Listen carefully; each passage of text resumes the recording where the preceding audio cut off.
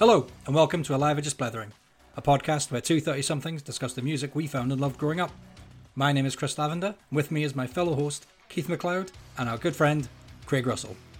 Today on Alive or Just Blethering, we will be talking about Follow the Leader by Korn.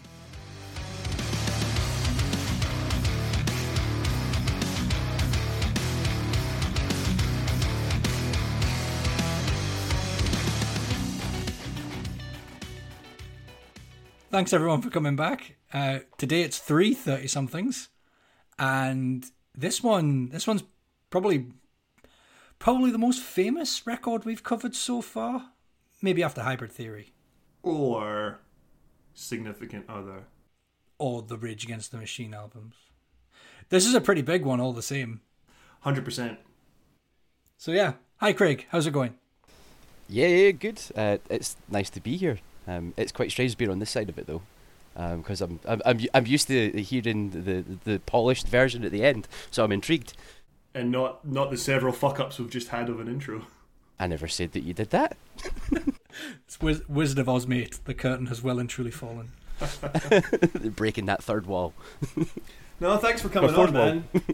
Thanks for coming on. This episode came about because you and I got drunk as fuck before the rugby and started talking about Korn. Was that before the rugby? Yeah. Yeah, I think it was. Yeah, I think we sat up until a ridiculous time talking about this, didn't we? Pretty much. So we'll try and repeat the epic bants that were that night. But yeah. What? Why Korn? Why did you want to come on for Follow the Leader? So for me, primarily it was because this was the song, or not even the song. This was the album that actually made me completely change direction in the way that I played guitar, listened to music, everything. Yeah. I mean, when you met me, I was guitarist, 7-string, loving life, you know. But before that, I was primarily a blues guitarist, and this was the one that changed me, and it's never been out of my rotation since. And that's a hell of a long time. No, totally. Were you just sort of sticking to the School of Rock books from high school and getting up your grades, and then all of a sudden Monkey and Head came in and fucked you up? Pretty much, mate. Pretty much, yeah. Pretty much, man. Yeah. Well, that's it. It was the whole journey from blues to something that literally has no blues in it whatsoever. And I was like, whoa, this is a game changer. I'm in. No, totally. So for our listeners, a little bit of backstory. We've all been friends for a good couple of decades. Baw and I have been... Sorry, we'll refer to him as Baw, Craig Ballbag Russell, Ballbag, whatever you want to be called. But we've been in 2 bands together. Yeah. First little emo screamo band, DYT, and then we finished our musical careers with a sort of post-rock doom band. That was fun. Yep. And I still managed to get a 7-string in both of them at least once. I changed DYT. I was on a 4-string, and then for Sagat, I'd gone some balls, and I got a 5-string. If only you changed back then. Oh, I don't think it would have changed anything, to be fair. Nah, probably not. Still got the Sagat EP in my box down here. Come across it every once in a while. I don't even have that. I've got a t-shirt as well, actually. Wow. Man, but to be fair, the years haven't been kind. Even if I did have a t-shirt, I probably can't fit in that bad boy now, so... I don't know that I ever did. I probably did fit in it. It was a small. I probably did fit in it once upon a time, but yeah, definitely don't fit in that anymore. But if anyone's interested, go check out Where the Seagulls Follow the Trawler by Sagat. We're still on SoundCloud. I love that EP name. It was so funny. Was that not a reference to Eric Cantona? I'm pretty sure it was. I just remember us loving it and the drummer hating it. He was like, "That's such a shit name. What does it mean?" And I'm like, "I don't know. I'm just find it funny." So like we all just outvoted him. Democracy's a lie. Did you ever steal any of your track names from Korn albums? No, we were way too emo, man, back in the day. Come on, we actually probably, the only thing we ever got close to ripping off was Funeral for a Friend names and stuff like that. with casually dressed in Deep and Keira Knightley. Totally. That's probably offensive these days. But no, we had some good names for Sagat. We had Grenade O'Connor and Denzel Washington Monument, and great tunes. Totally. Nothing will ever beat the olden days of She Broke My Heart, so I broke her skateboard. Absolute classic. You guys put that in my wedding book. If you break his heart, we'll break your skateboard. So, Korn, tell me, Craig. Yeah. Mm-hmm. How did you? What was the discovery like? How did you come about them? Was it? For me, it was so that I was obviously hanging about at school with fellow guitarists, and for me, actually being an only kid, I think that's partly why my journey took me so long to get there. Was that I didn't have like older brothers or anything like that, and it was actually one of my friend's brothers who came along and handed me this CD. And that was it for me. Just that absolute game-changing moment, man. I can relate to the only child thing myself. These things do seem to come along a tad later when you don't have an older sibling giving you hand-me-downs and telling you what to listen to. I think for myself it was when Freak on a Leash got nominated for like Best Video MTV Awards or something. Yep. Honestly, it's such a crazy part of the journey to realise that though. But like I said, I had a very not sheltered upbringing musically, but like I had a very diverse taste in music, but metal was definitely not on the radar, especially not new metal. I mean, before that, I'd seen your Aerosmiths, I was an avid Hendrix fan, Zeppelin, but yeah, this was the thing for me that it was like, whoa. Yeah, this isn't your dad's rock, is it? I mean, it might have been your brother's new metal or your older siblings' new metal or whatever, but it definitely wasn't your dad rock. So yeah, this is probably one of the only bands, or literally the only band I picked up from my brother, to be fair. I remember the Follow the Leader video, not the Follow the Leader, the Freak on a Leash video. Everyone remembers the Freak on a Leash video. It was literally everywhere, and he just had the Follow the Leader album. So I stole it. And that was me. That was Follow the Leader for me. Yeah, absolutely same here, man. Wasn't the first Korn album that I properly listened to though. Like, yeah, I would have listened to maybe Freak on a Leash, but it wasn't until I didn't really get it until after Issues had come out. So Issues was the most recent Korn album for me. So that was the one that I heard first, and then I went back when you end up going through the catalogue, you go back through the ages and you found, there was this album that came out the year before. Oh, I know that song, Freak on a Leash. And discovered how far superior an album it is. Yep. Issues does not stand up at all to it, man. Not for me, anyway. No, I just sort of did go back over a couple of albums, because this is my sort of period of Korn. It was 1998, Follow the Leader, 99 Issues, and then I think 2001's Untouchables. 2002. And that 2002. Right, so that was my peak. That was my peak Korn period. I didn't really have anything to do with them before that, albeit fucking absolutely. In fact, I think I only knew Blind after I started going out to rock clubs, and you just get that opening sort of like that scratch, and then the Are You Ready, and then the club just goes legit. But the end of the Street Fighter 2 animated movie, I'm sure it's Street Fighter 2. It has Blind, like at the very end. It's like a truck goes to crash into one of the characters, and it's like, and I love the first album. When I was going through the back catalogue, the first album absolutely took me away because of Blind is just such a good opening track. Incredible. Yep. But you're totally right for what you're saying about Issues Ball. One thing I will absolutely give Follow the Leader, it sounds amazing. Totally. Like, the production on this album is I find incredible. Issues sounds like a pile of dog shit in comparison. Yeah. Yes and no. Issues for me, the snare drum alone was enough to put me off for the rest of my days. But no, how do you follow the Leader, man? That True. Was the point. I think you probably tried too hard to make it sound good. It just sounded muddy. I thought it was. Yeah. It just sounded a bit like rushed. Yeah. Was it rushed? I don't know. But Follow the Leader just had the right sound. I think it had all the right beats. And then you look at some of the names that were involved in it, and it had every right being as good as it was. Yeah.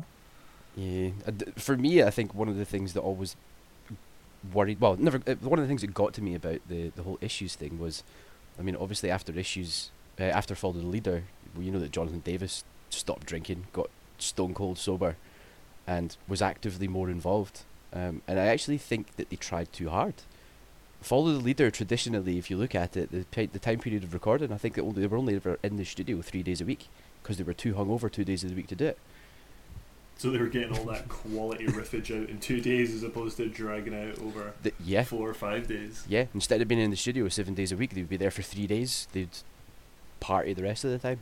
In saying that, Issues maybe has my favourite Korn song, and it's Somebody Someone. Good song. It is a good song. There's I mean, we're here to talk about Follow the Leader, but Issues, Lav just said there, it sounds muddy. Like, I don't think it has the same clarity, and it's one thing that blows my mind about Korn is their riffs and how Monkey and Head work, and I can't get my head around it at all. And there's a clarity on Follow the Leader that when I went straight into Issues, I didn't get. I couldn't hear the music as well, but it still has, you know, Falling Away From Me, Make Me Bad, and Somebody Someone, the singles are still great, and there's still a couple other good things on it. Yeah. But you're right. How do you follow the leader? Yep. So with Freak on a Leash being probably the lead single from it, it's the one that everyone knows the video from and everything. Was there any tracks on Follow the Leader that perhaps weren't released that you were like, this is an absolute banger? I was kind of surprised there wasn't more, to be honest, because I haven't listened to this album in decades. And when I went back and it only really had Got the Life and Freak on a Leash, I was like, is that really all that came off of this album? Yeah, it is quite crazy to think that, isn't it? But I mean, you're asking, is there any more? Man, there's not a track on this album I think that I would ever skip. You know, there's a few that maybe aren't warranted singles, but I mean, All in the Family, back in the day for that was just fun. That was something that I think they could have done something with. I mean, Dead Bodies Everywhere. Phenomenal. I just can't. Honestly, man. My favourite song, and it's Justin. Yeah. It's got a groove or a rhythm about it that I just absolutely love. That, and I'm glad rereading the lyrics to BBK. I'm glad I got to read the lyrics on that one because I used to think it said something very different, and I was like, oh, this one's going to be a tough one to approach in 2021.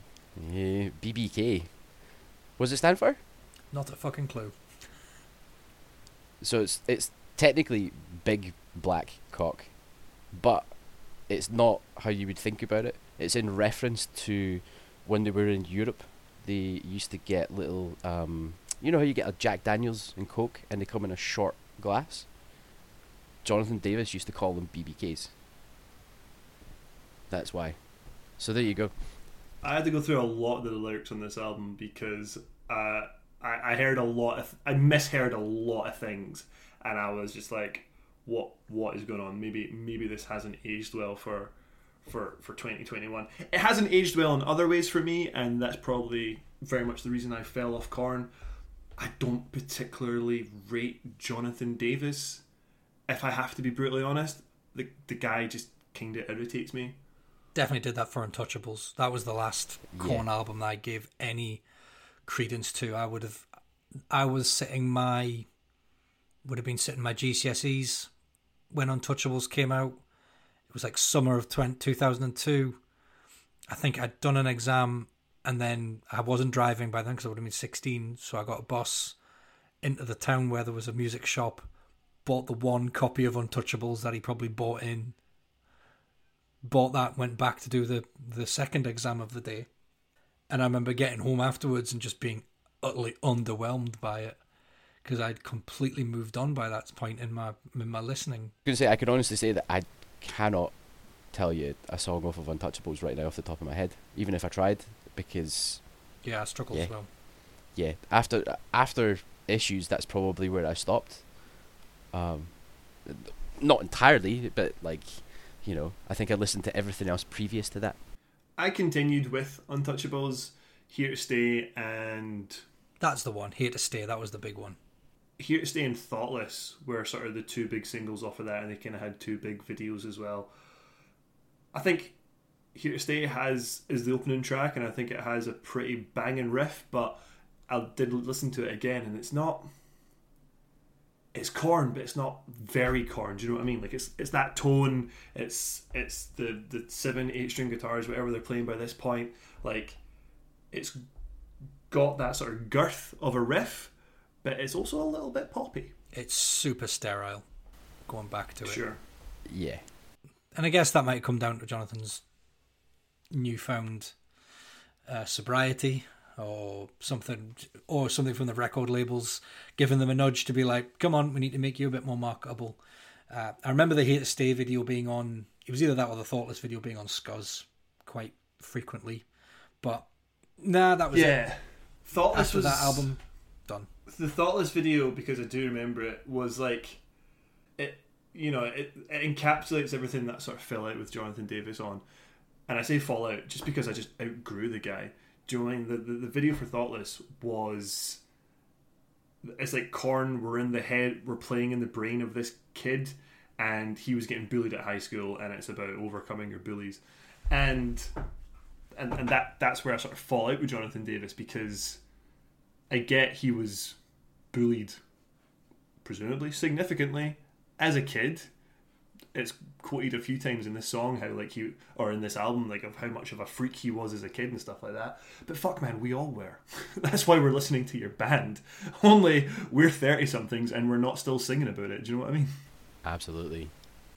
I remember listening to, going through the discography, listening to Life is Peachy, one we've not brought up yet.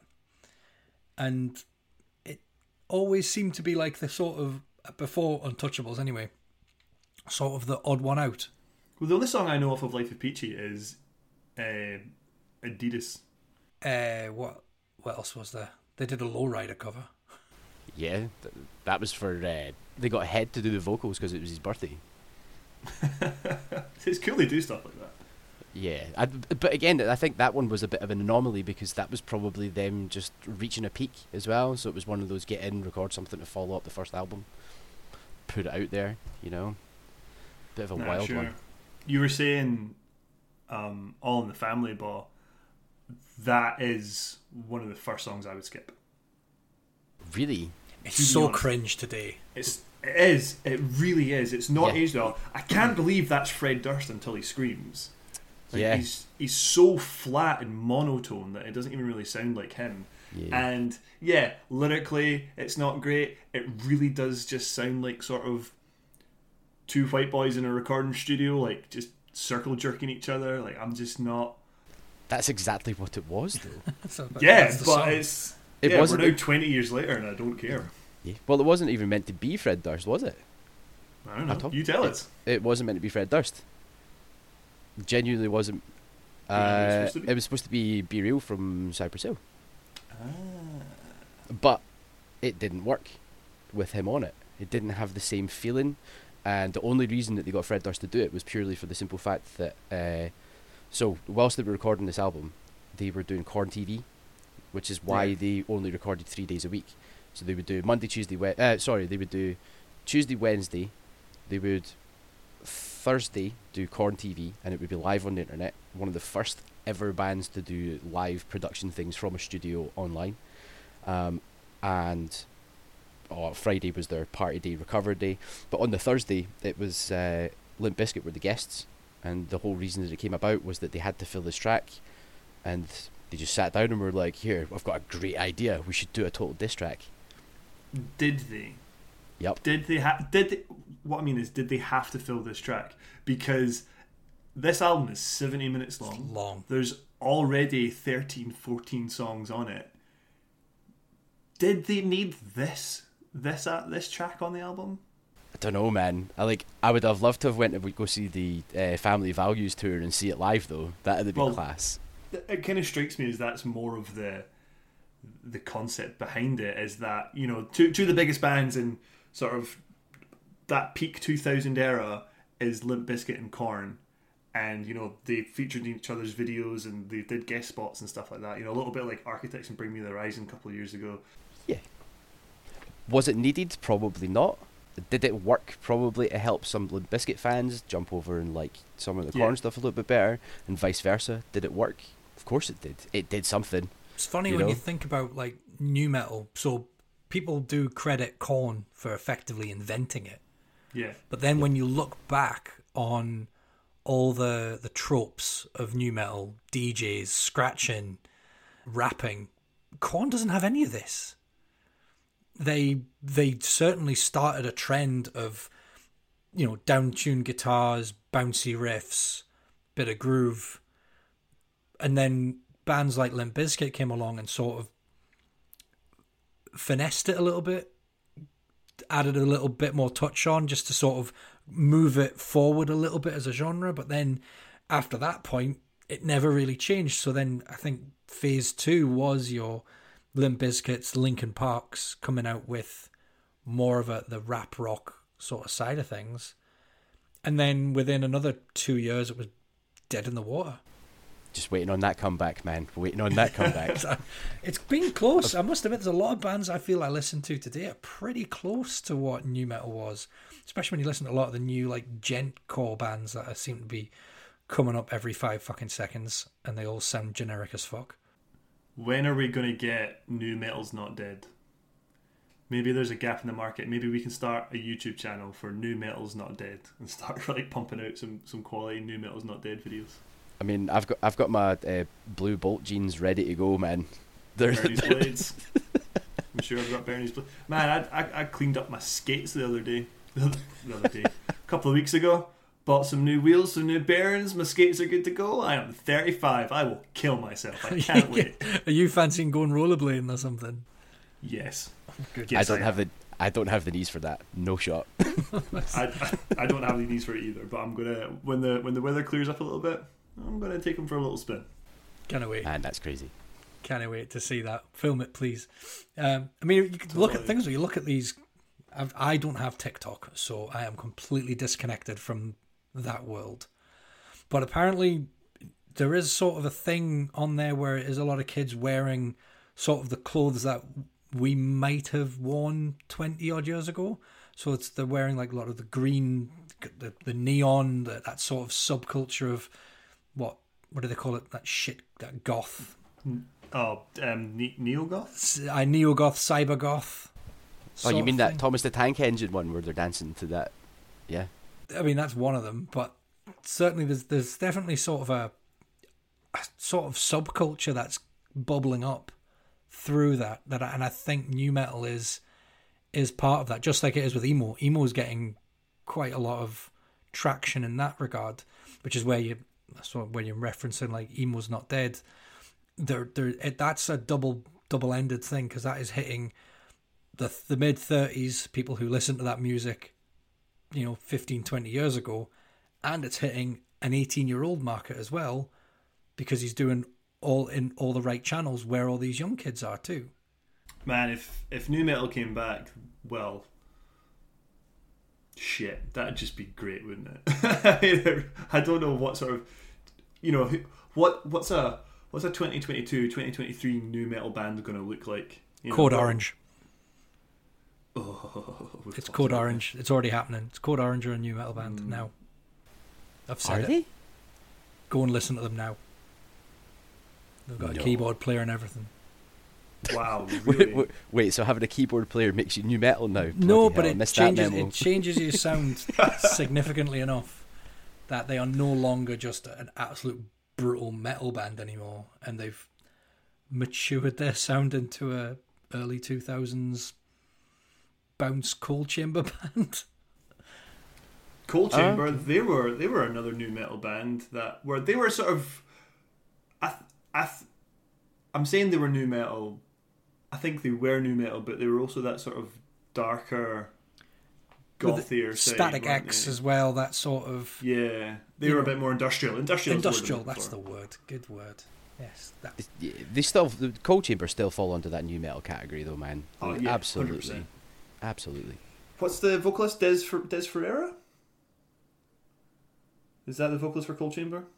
You're both looking at me like, what the fuck have you just said? Well, no, I know it is Des, yeah. Person. Remember Kitty? There's another band that just Man, Katie always was so good. reminds me of Cold Chamber and Korn when I bring it up in the same sentence because it always like, K. Yep. Katie were good, but also really bad. Des Fafara. Fafara. Fafara? Des Fafara. So obviously I knew Cold Chamber. We're going to come back to Katie, by the way. Obviously I knew Cold Chamber and everyone knew Loco, etc. Blah blah blah. But it was on the Roadrunner United song that Des Fafara was on, and I'm like, this guy might be one of the best metal vocalists I've ever heard. Like, and the stuff that he did after Cold Chamber, dude had some pipes on him, some rusty pipes. Good.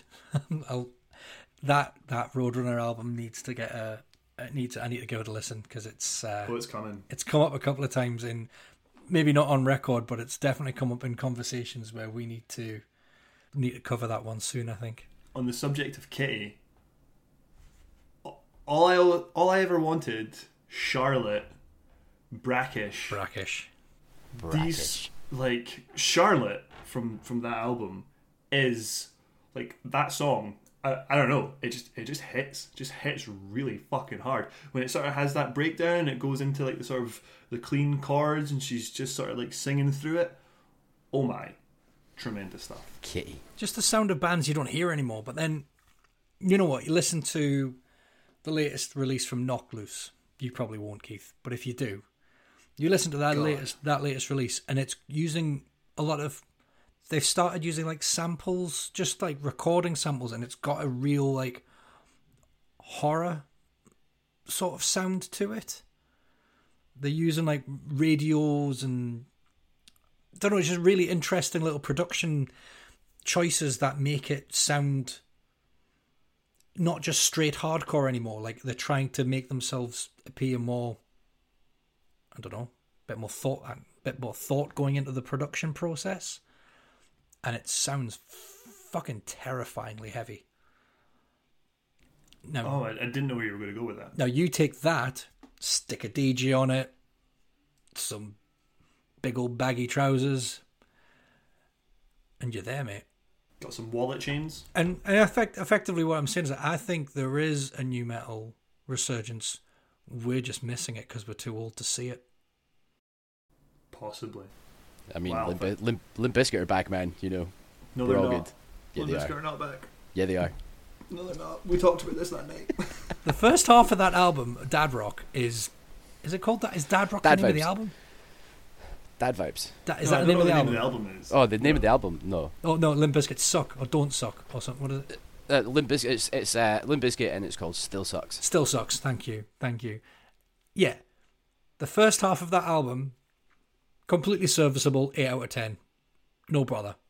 The second half of that album, dog shit. Throw it in the bin. 1 out of 10. What the fuck? You clearly ran out of ideas. Should have made it an EP. You're not wrong about half of it. Yeah, totally. There's my 10 pence on the matter. And it's literally like, the thing is that they've not even interspersed the shit songs with the good ones. It's literally one half and the other half. That's it, man. That's it. I guess after Dad Vibes, you just give up. Just turn off, save yourself, and you'll think it was great. Keep listening and you realise it's fucking garbage. Dad Vibes is the third track of a 12-track album. So Shit, it's not mate. the first half, it's the first third. I'm giving it more than it's worth. First quarter. Oh, shit maths. First quarter. What's track 6 called? Oh, man. You bring out the worst in me. I can't remember. It's clearly left that much of an impression. I'll tell you what, to bring it back to Follow the Leader. Thank you. To bring us back to Follow the Leader.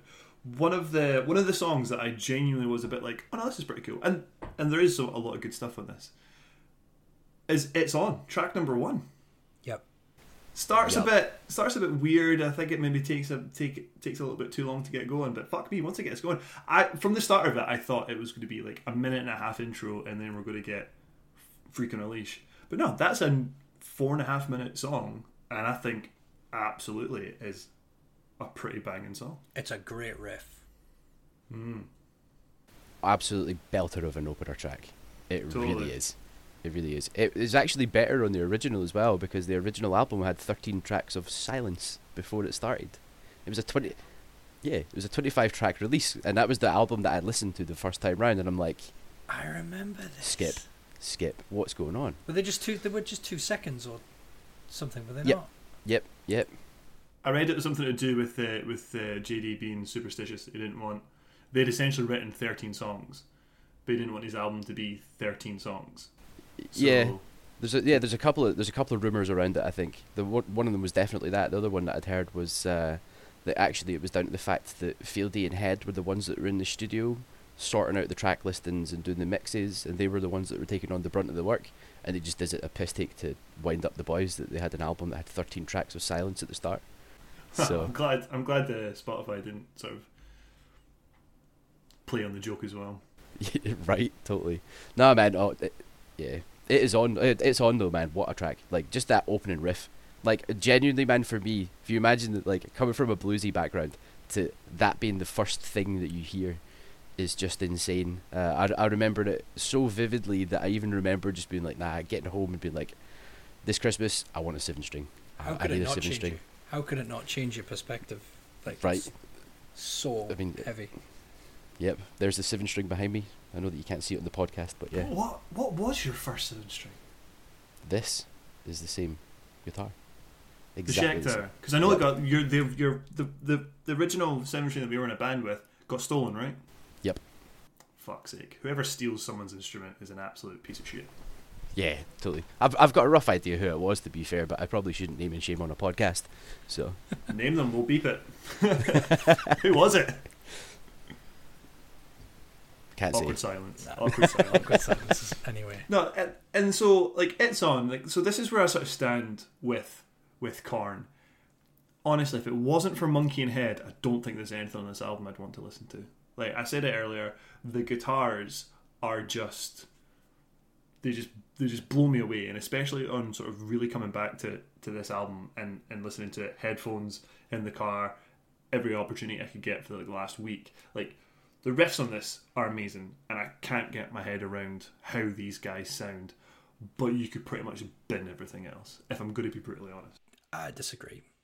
I would entirely disagree. I think that this album, without Fieldy doing the bass lines that he does, I know that you seem to say that there's not a lot of bass lines in there.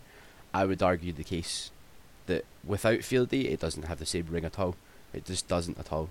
I would agree with you on that. Without Fieldy, this would not sound the same. And I'm not an expert on anything, right? But I've played bass in a couple of bands and a couple of songs. Nothing to the heights of Korn, obviously.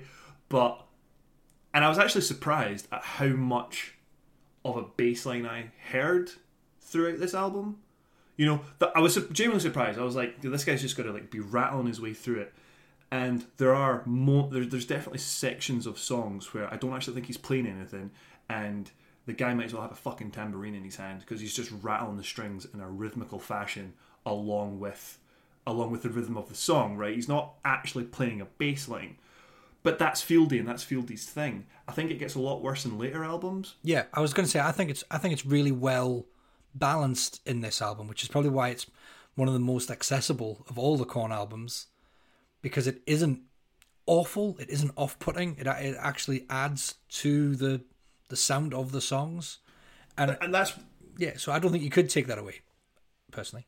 I just don't think it adds in. Personally, I just don't think it benefits the song. It's there, and it makes the sound utterly unique. No one sounds like Korn. But I don't think it makes the song any better. Oh my god, there's a guy rattling his strings off of his fucking pickups and frets. Well, great. It takes us back to that night before the rugby. We're sitting drinking, and the reason that we got into it was that I was saying to you that this album was one of those underrated albums that, for me, there was a lot of things that I've started noticing in later life, musically, you know. Yeah, we got onto that YouTuber. Yeah, we were talking about Rick Beato. I hate Rick Beato most of the time, but he's obviously very well renowned in the new metal scene for being a producer, and that's absolutely fine. But when he went and did, he took Freak on a Leash, for example, like he isolates the drum track and that bass track, and when you hear them together, no guitars or anything like that, it just sounds so good. It's like adding an extra layer of percussion in there, you know. It's kind of like saying Slipknot don't need someone battering a beer keg. They probably don't, but it adds a little bit of value.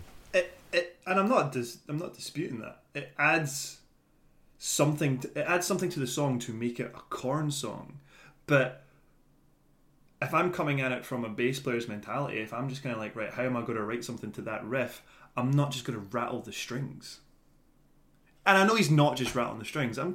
Perhaps I'm being facetious here. Perhaps I'm being a bit heavy on the guy. He's obviously achieved shitload more music than I ever have.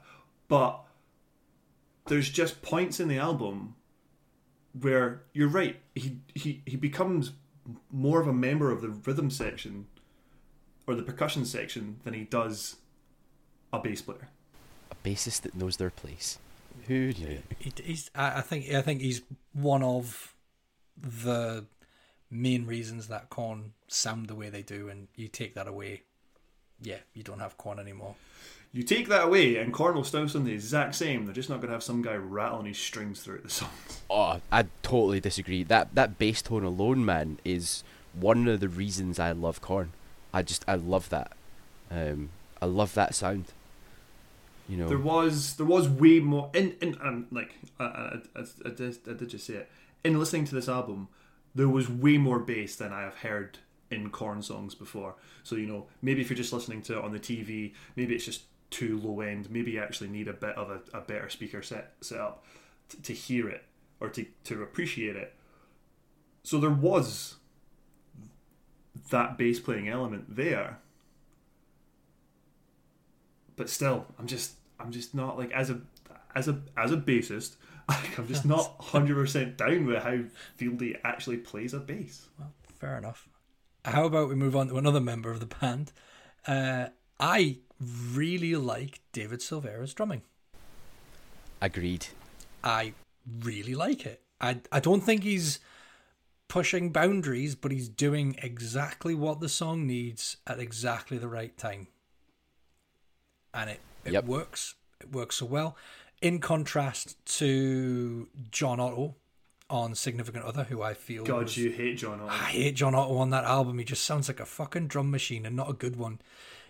Like, it just feels like this is what Significant Other needed, was a David Silvera. Someone who is willing to just do the 4/4, but add just a little bit of splash, a little bit of high, just something when it's needed, and he does it so effectively throughout the entire album. I don't think his contributions to this album are phenomenal. And I mean, he left Korn in 2006. So I think there was another 2 albums after that. But again, him throughout all the albums that I've enjoyed by Korn is one of the reasons I can go back to them and listen to them today, is because the drumming is so just on point.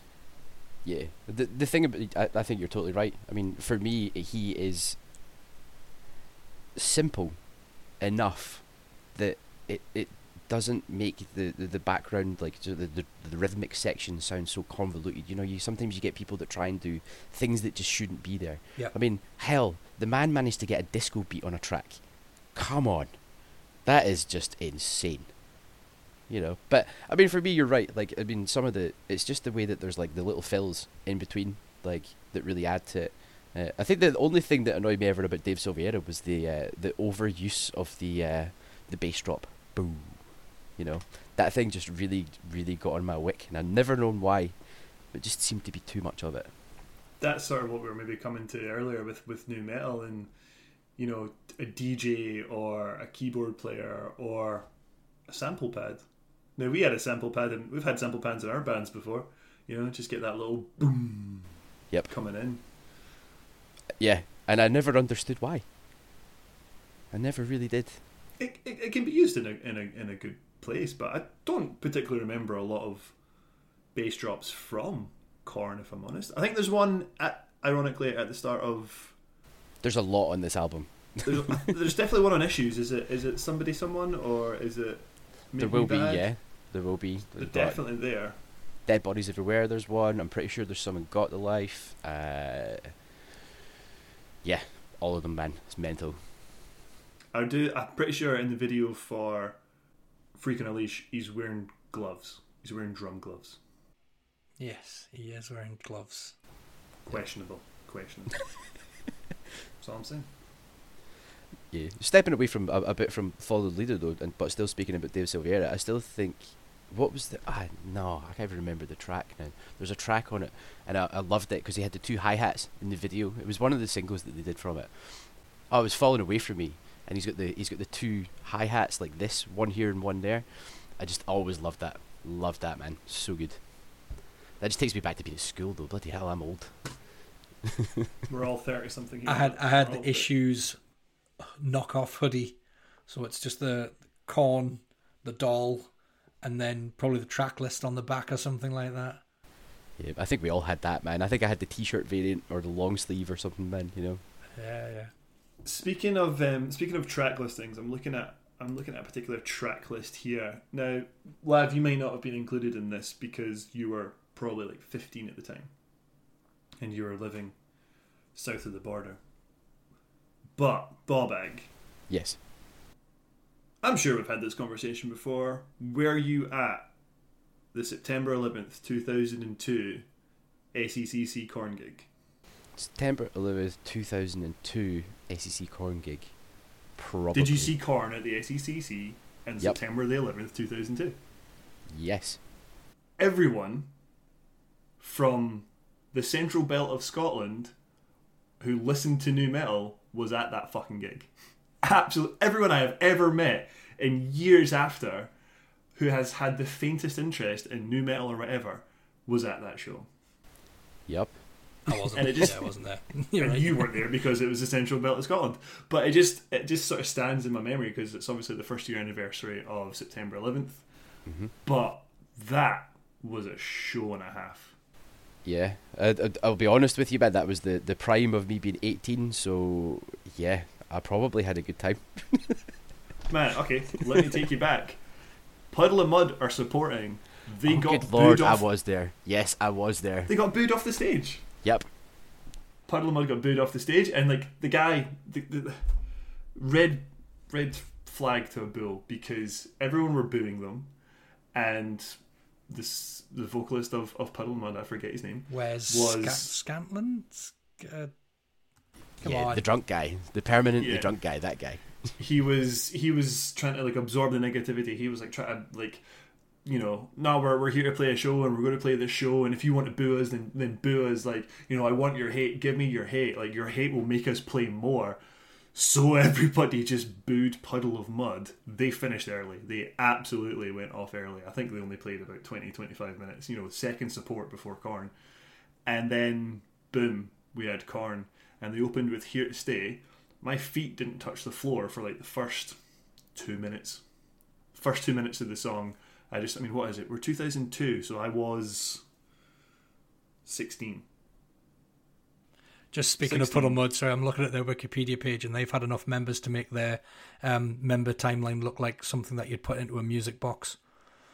What does that even mean? It's just dots all over the place. Like if you put that into one, like little music Oh box, yeah, you get a song. did you get a song out of that? It's fucking. There is at least.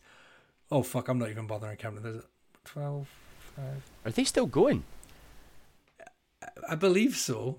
They've had some. They continue to make headlines for all the wrong reasons. Who else played that gig then, Keith? Who else was there? Was it Puddle of Mud and Korn? I'm sure there must have been more than that. I'm not entirely sure who. I remember Puddle of Mud being there. I don't really remember anyone else. I might not have even been there for them.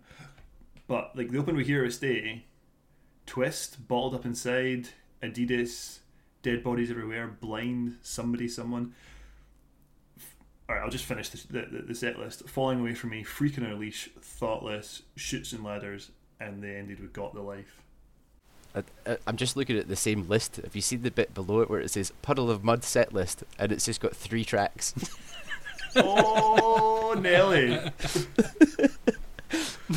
They managed to get Control, Blurry, and She Hates Me in, and that was it.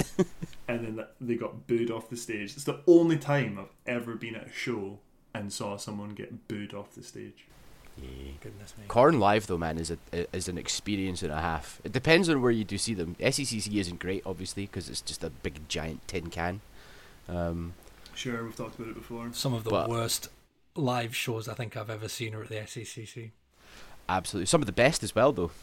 For the banter, Yeah, for the think when you go, I think a lot of the artists recognize that this is going to sound like shit, so we're going to have to perform our asses off to make it approachable. So I've seen Blink 182 there, and it's the worst I've ever heard them. But then I saw Deftones there, and they were fucking great. Deftones Taproot, the White Pony tour in there, man, was just incredible. But they also played the smaller hall, so it always depends on the SEC what hall you played in. But yeah, was that Deftones Taproot in Linkin Park? that was. Yeah, I was supposed to go to that show and I didn't. It's just because you hate Deftones, Keith. Yeah, I got backstage passes for that. Ooh, flex. Yeah, totally weird flex, right? I had I ate some chicken chow mein with Deftones, your favourites. Did you actually go backstage and hang out? Literally hung out with all the Deftones eating Chinese food. Nice. Yeah, totally. Taproot were funny guys. They were bursts. Linkin Park, I met a couple of them, and then was Chi Chang still with them at that point? back then, yeah. Yeah, cool, man. Mm-hmm. There you go, weird flex. We never meet our heroes on this podcast. I think I met Matt Davis one time at a gig. I've told this story before, but it was in Inverness, and I was with a group of friends, and one guy just heckled them so badly to play Roses for the Dead that Matt responded like, "Yeah, man, shut up, we're gonna play it." And then I died inside. And then I met him afterwards, and I'm like, "Please don't remember me. Please don't remember me. Please don't remember." Because I was standing next to the shirtless guy that was heckling them. Shocking. But that was, I think that's the only time I can remember seeing Korn. Yeah, pretty much. Did they play Download 2004? Glasgow, Green? Don't think they did. Metallica? No. Machine Head? No. Slipknot? I've seen them a couple of times up here since as well. Yeah. They've done a couple of shows where it's been some crazy lineups. They supported Slipknot one year. I remember that being a pretty big headliner. Yeah. I never actually made it to that one. I got to see most of it though, because Brenda was video calling me through it. So, you know. Bless him. But that's Totally. I think that's a tremendous set list, and I just remember it being a pretty wild show, and I suppose it just stands to Korn's legacy that, you know, you still meet people and you're like, "Oh yeah, no, I'll listen to Korn." You know, "Oh, we got that 2002 show." "Oh yeah, I was at the two." "Oh fucking yeah, man, fucking 2002 Korn, SECC." Everyone was there. Yep. I don't think their set list changed much though. I mean that was what, 2002. If you look at it even now, I would imagine it's probably very, very similar. Well, I think we all sort of stopped worrying about issues or Thoughtless. Not Thoughtless. Was it Thoughtless? Untouchables. Untouchables. Thank you. Untouchables, yeah. You know, who I remember there being a song for a Lara Croft movie, and that's about it. I have not kept up with Korn since. Song for a Lara Croft movie. You've got me. Yeah, they totally did a soundtrack for Lara Croft. You've got me. Angelina Jolie, Lara Croft. Really? Yep. Bloody hell. There you go. Gonna have to look that one up now. Great. Yeah, I'm Googling. Did my time. Speaking of movies though, great segue into the Queen of the Damned soundtrack. Oh, thank you so much for bringing that up. I mean, was it it wasn't produced by Jonathan Davis, or was it composed or compiled by him? It was composed by him, yeah. Yeah, Jonathan Davies was the voice of Lestat. Yes. So in the movie, when you see Lestat singing in his new metal band, it's actually it's such a fucking vibe, man. Stuart Townsend is miming to Jonathan Davis. Jesus Christ. And How did that work out for you, Keith? Did you enjoy that? I loved it at the time because I think they shared some of the songs between Jonathan Davis and Chester Bennington. Yeah, you're I'm right. sure. Yeah, no, you're totally right. There was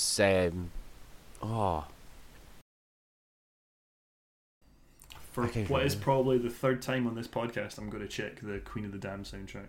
I'm trying to get it up, but it's there's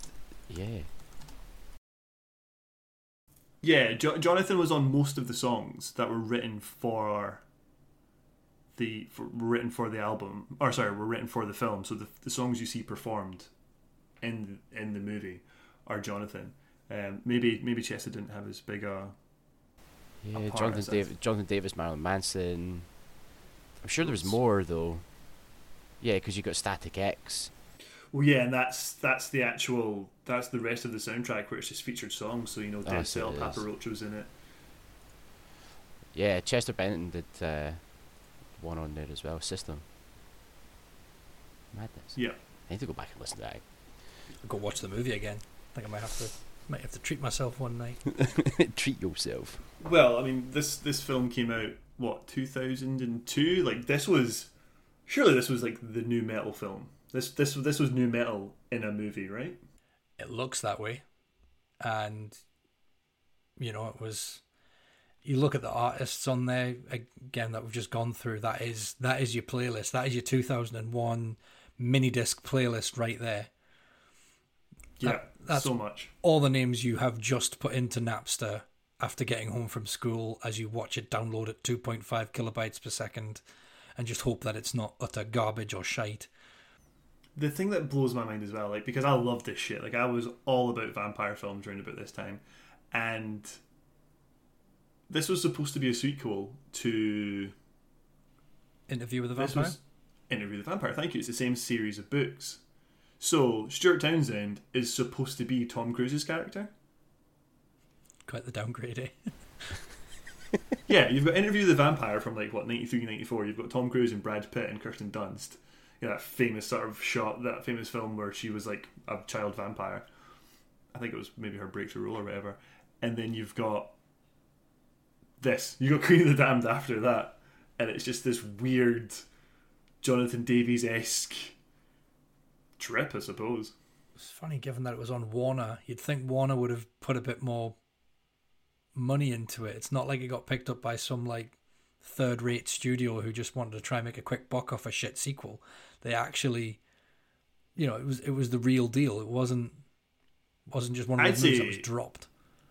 I'd say look at their target audience. In 2002, Korn are probably one of the biggest rock bands on the planet, and you've got their frontman leading the vocals for this. Fair. For this movie where the main character becomes a rock star. Yeah, that's mad. Well, speaking of movies, though, I was going to say, getting back to the Korn followed leader, Spawn, the movie. Todd McFarlane did all the artwork for this, didn't he? Yeah, well, they actually. Just Todd McFarlane. Yeah, but the whole premise behind it was that the artwork for the album was done by Todd McFarlane, but it was only after they'd got on to the Spawn soundtrack itself that they were like, oh, wait a minute, we really like this guy's work. Come work with us, man. So good, that was he was the same guy that done Freaking Release Video, which is why it's so cool. Yeah, they did. So it was the artwork for Follow the Leader was done by Tom McFarlane Entertainment. So McFarlane, along with fellow Image Comics Greg Capullo, who was the penciler, he's done artwork for X-Force and Angela. If that's the same Angela, I'm sure she crossed over into Marvel. Anyway, Spawn and also Batman. And then you've got Brian Haberlin, who was the colorist, and then the album cover was designed by Brent Ash.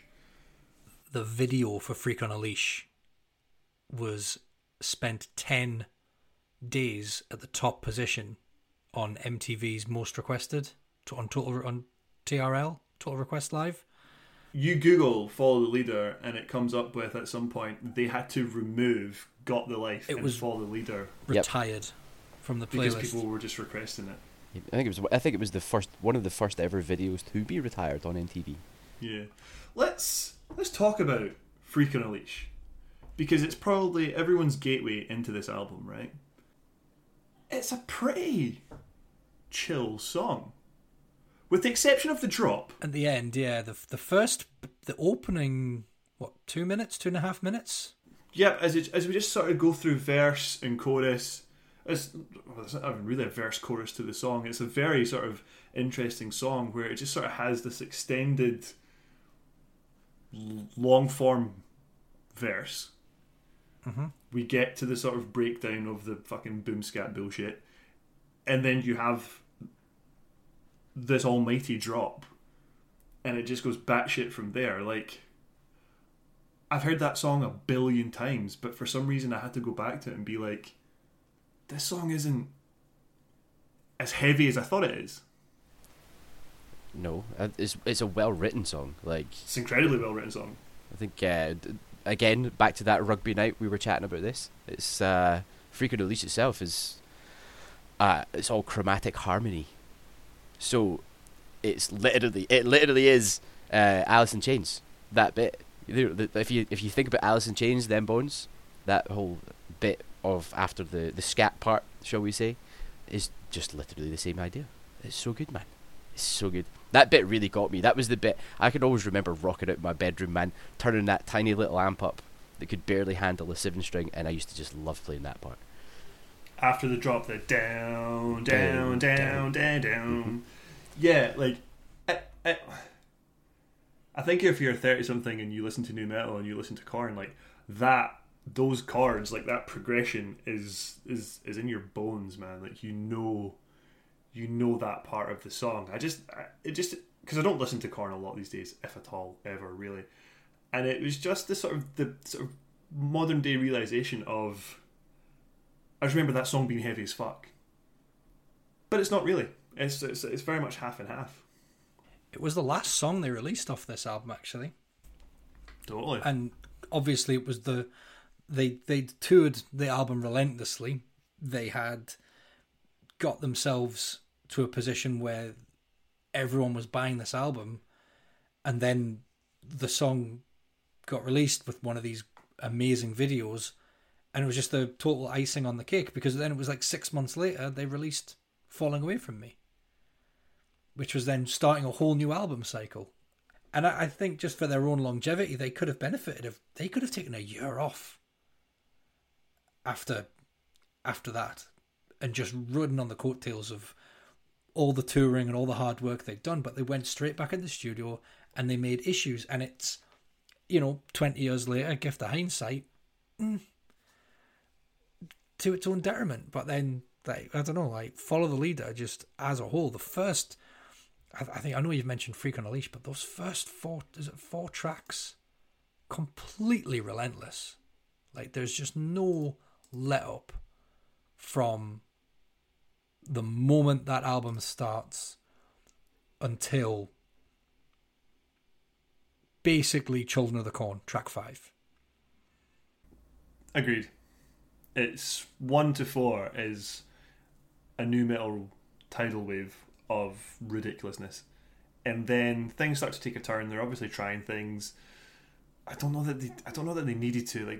So like Ice Cube is on Children of the Corn. Ice Cube is not my problem on Children of the Corn. Jonathan Davis is my problem on Children of the Corn, because I don't know what he's doing on it, and then he kind of does this sort of growling sort of vocal that is layered, and they're trying to make something out of it, and I'm like, nah, just give me Ice Cube. You can't have one of the best gangster rappers in the world and then have Jonathan Davis like shitting himself on a microphone. Like, it just didn't work for me. Yeah, the combination of Korn and Ice Cube, for me, man, I agree with that. It was really also cool to hear. Weird flex, right? Yeah, it was really cool to hear. Yeah, definitely a weird flex, but on the opposing side of it, listening to Ice Cube albums where Korn guest on it is just something else. So good, and it's literally just guitars only. Right, I've never heard that. Oh, give that a bash, man! Give that a bash. I will do. So good. That all just sort of like comes to a head for me with, was it the Cypress Hill album Skull and Bones? One album was a hip hop album and the other album was like a nu metal rap album. That was fucking weird. I really liked that album. I'm not gonna lie. I remember liking it too, but in hindsight, I'm like, what? Why did they do that? Like you said yourself, Paul. Like, Be Real was supposed to be on this album. So it was just weird how those worlds crossed. You know what I mean? Yeah, it isn't. It isn't. I mean, I don't know. I mean, that Family Values tour, man, is just something. I mean, I've watched that video. I don't know, man. I'm pretty sure I had it on VHS as well at one point. I mean, there's literally no play left in that thing. But that tour is just something else, dude. Korn, Limp Bizkit, RJ, Ice Cube, Rammstein. went for a few years, didn't it? Oh man, 98, 99, 2001, 2006. Basically got replaced by 13. Van's Warped Tour. pretty much. I think it did. Yeah. Well, I know Incubus. Well, we've talked about Korn a little bit before, where Korn and Incubus, essentially Korn found Incubus and Yep. brought Incubus into the fold, and they went on a Family Values tour, which is sort of crazy if you think about it these days. It makes more sense now if you listen to Fungus Among Us or Enjoy Incubus. You can sort of see how they crossed paths with Korn, but obviously for the bands, especially how Incubus have became, they're certainly miles apart now. Incubus are probably by far the best band on the Family Values live CD as well, or well, live tracks CD. Jesus, I'm so my age. Yeah, like honestly, man, so good. Actually, on that drive up to Aviemore recently, I pretty much listened to that for the first hour of my drive. I was just like, man, yeah, there's just old memories, man, so good. I remember the Family Values thing totally being a thing, but I didn't know much about it. I couldn't have pretended to know much about it at the time. Yeah, so good. It's something I wish I'd got to go see. It does seem pretty sick. I'll tell you what actually does work on this album. The only other featured vocalist. Oh no, actually, there's another featured vocalist we've not talked about. But Cheech and Chong are on this album, Hell yeah. and I did not know that. And I was listening to that song, and I was like, "Is that Cheech Marin? Is that him?" And yeah, Cheech and Banger. Chong are on a Classic. Korn album. Classic 2000 or late 90s trope again. Final track, 15 minutes long. So you've got a 7-minute track in My Gift to You, and then just you've talking. got 2 minutes of dead silence, and then and then a hidden track. Hidden tracks in used to do my fucking head in, especially when you had like a 74-minute mini disc. And you had to, and there was this album was 70 minutes, so it wouldn't have been as big a problem. But if you had an album that was 75 minutes long, and you didn't have any 80s lying around, so you had to use the 74, and you had to try and cut. I used to try and cut these silences out all the time because I'd like to try and get 1 or 2 albums onto a single mini disc if you were recording an LP too. So you'd have double list. You could get 2 or 3 albums on one quite comfortably without it sounding like dog shit.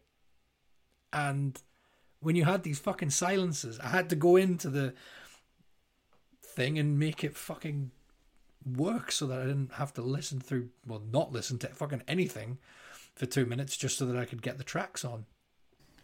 It sort of is an impressive thing to say. I'm just sort of looking at it now. There is the shortest song on this album is, all right, irrespective of the hidden tracks or whatever, the shortest track length I can see is 3 minutes 45. That's the shortest song. It's Got the Life as well. It's a fast song. It's the fastest song probably on the album, I guess. Almost definitely. So you have to, I mean, there's 3:45, there's 3:52, there's 3:56.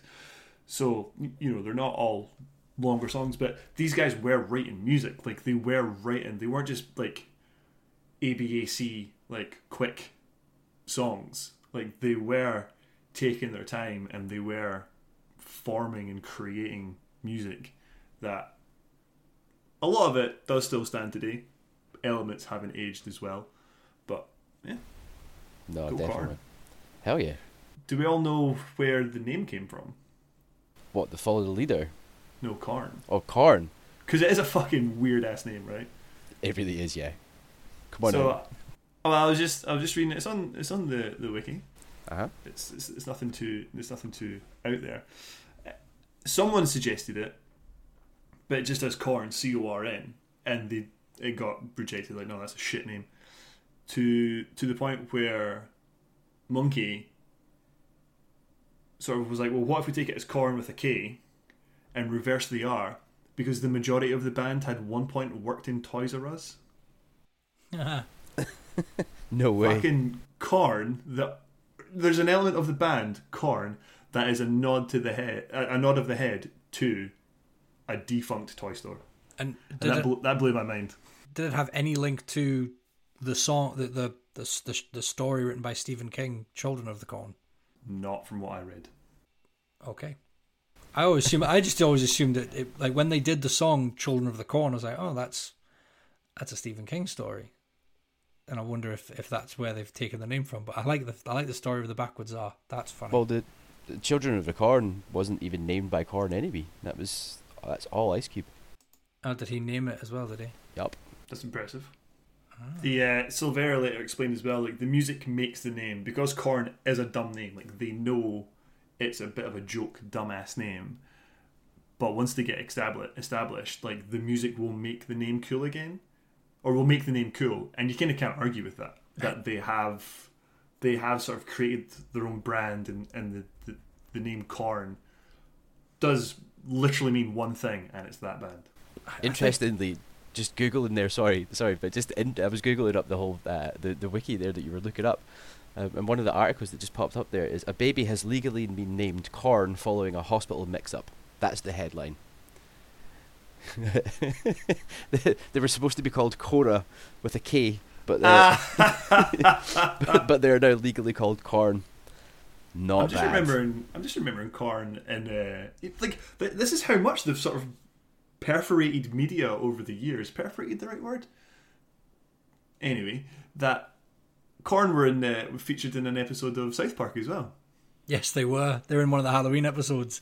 They're like the had their Korn powers. yeah, they were like the Scooby-Doo gang. They're just like, oh, we need our Korn powers, and they all just turned into corn on the cob, popcorn, cinema pop, like whatever else. Like like that's. It just goes to show the influence this band have actually, as much as we may not have listened to them post 2002, 2003, they've certainly been a factor in everyone's lives. I don't think you could get through listening to heavy music in 2000 without hearing a single Korn song. They were absolutely inescapable. Absolutely. I was just round at a mate's house one time, and you're just drinking beers, whatever, and people are just going through YouTube videos and stuff like that, because you know how that was a thing for a few years on smart TVs, and you're just in whatever. And we started. Someone put on. I'm not going to say it was me, but someone put on a Korn video, and then we put on another Korn video, and then we put on another Korn video, and like nearly all their singles are absolute bangers.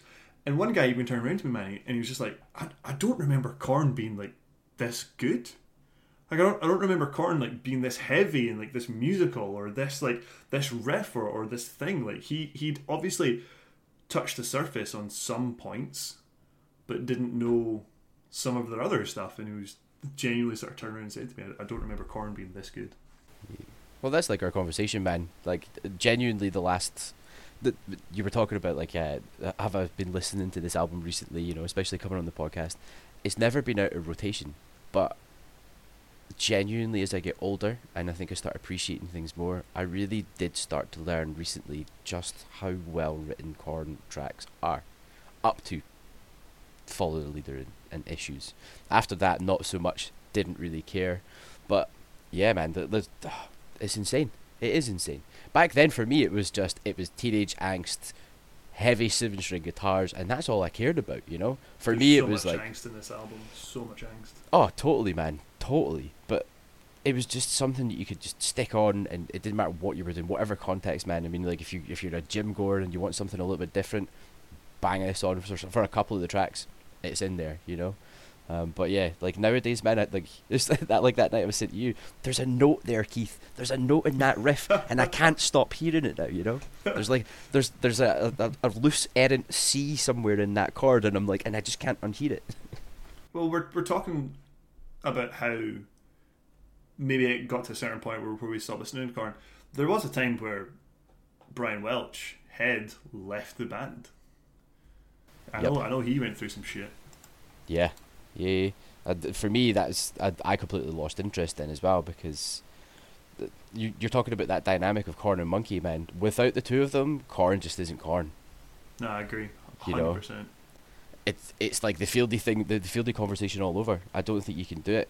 I mean, at the end of the day, Head's the one that makes all the weird, silly, crazy noises and stuff. Yeah. He left in 2005. He Yep. came back in 2012. Yeah, totally. There's a really good video about that as well. The first time that they actually sort of met up, they were at a gig.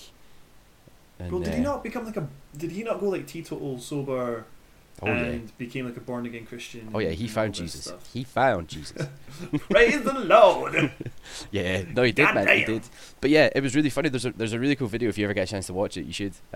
Where it's basically the first time that they've all met face to face for years, Yeah. and the guitar tech was just like, there's totally a spot there if you want. And they were like, we're not sure. And that was the first time he decided. He was like, fuck it, I'm just gonna go up and play. They brought him out to play blind, just at the end of their set, which I was like goosebumps. Like, yes, he's back. No, and I think absolutely valid. Like, right, I was pretty heavy on Fieldy before, but every one of the guys in this band makes this band. Absolutely, yeah. So and like I don't deny that at all.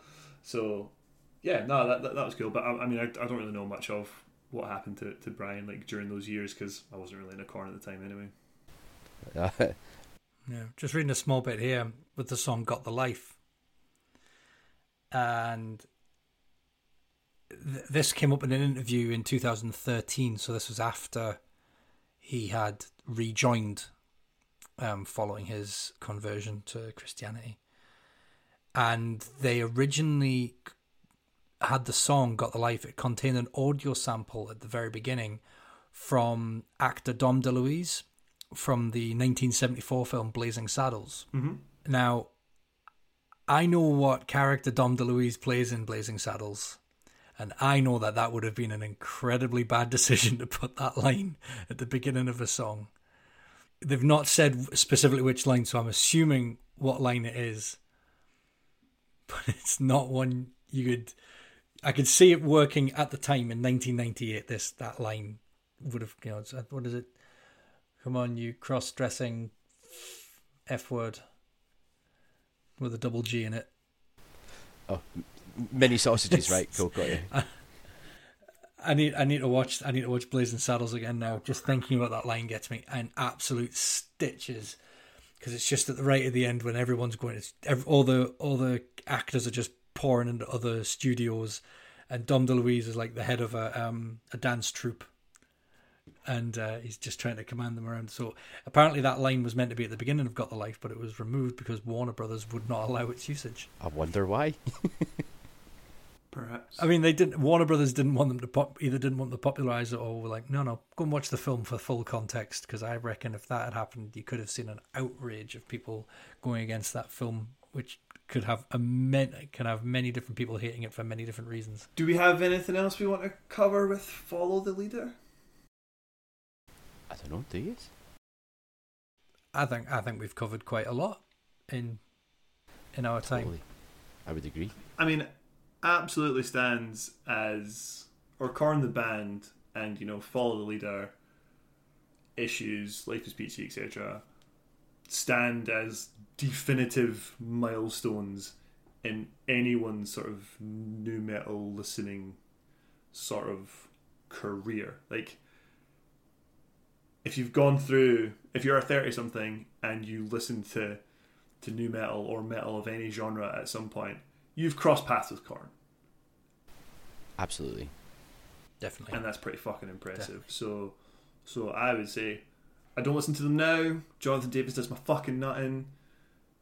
But hey, I'm glad I listened to them. This isn't going to bring Follow the Leader back into rotation for me. It's still, Jonathan Davis still makes my skin crawl a little bit. But I'm glad I listened to it because it's definitely been inspirational to some degree. I think it's inspired me to consider more tracks from Follow the Leader. Definitely like the Got the Life, It's On, Justin. Those 3 tracks might end up on a rotation for me. Whether it's making a gym playlist or just a playlist for walking. They are bouncy, fun, engaging tracks that I would like to hear more. I would like to listen to them more. So thank you very much for bringing this album to us, Craig. That's alright, man. Bringing it back. Hell yeah. I'm bringing new metal back, boys. It's happening.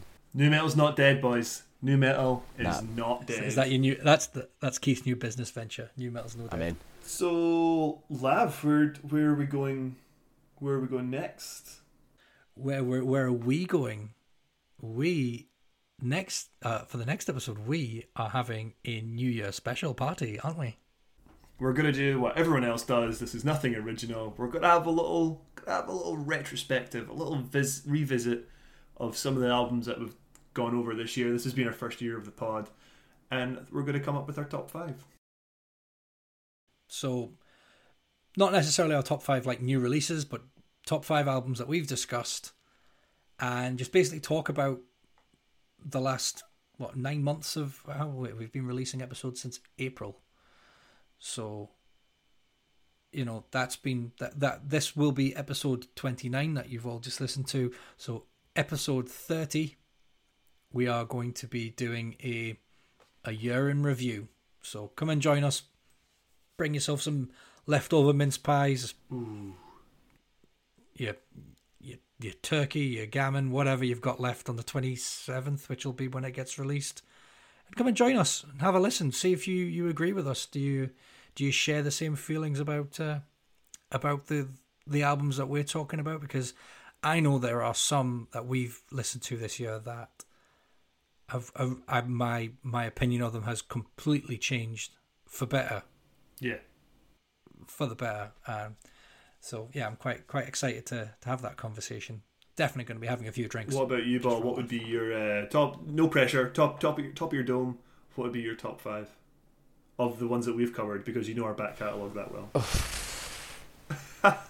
Put me on the spot, boys. Like, I don't know. Well, this one obviously. Follow leader, fair. What else did you do? I can't even remember now, man.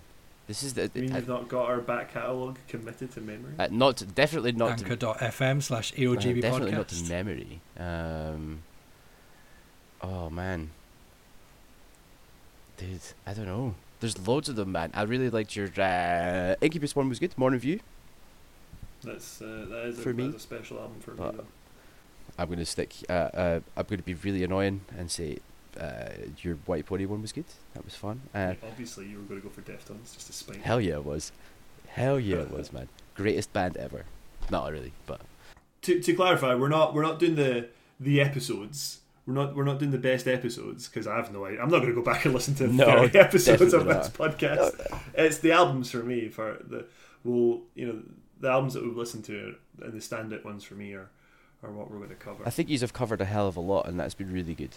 I mean, like for me, genuinely, man, like the diversity of what you've covered is awesome. There's some on there that I'll be honest, it didn't matter what you could discuss or what you could bring to the table. I would never have changed my mind. Muse, just no.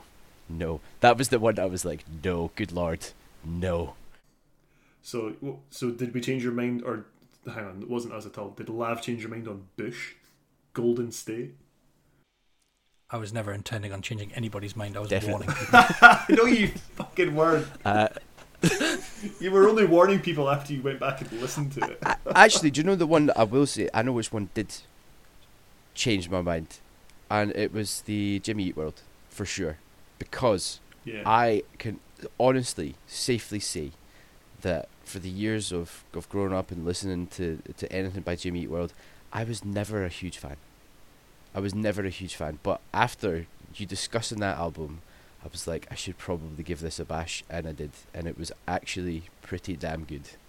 Well, we'll find out next week what Lav and I think. Can't wait to talk about it all. Absolutely. So, Bobag, thank you very much for spending time with us this evening on Follow Leader. It's been a blast. Lav, do you want to take us home?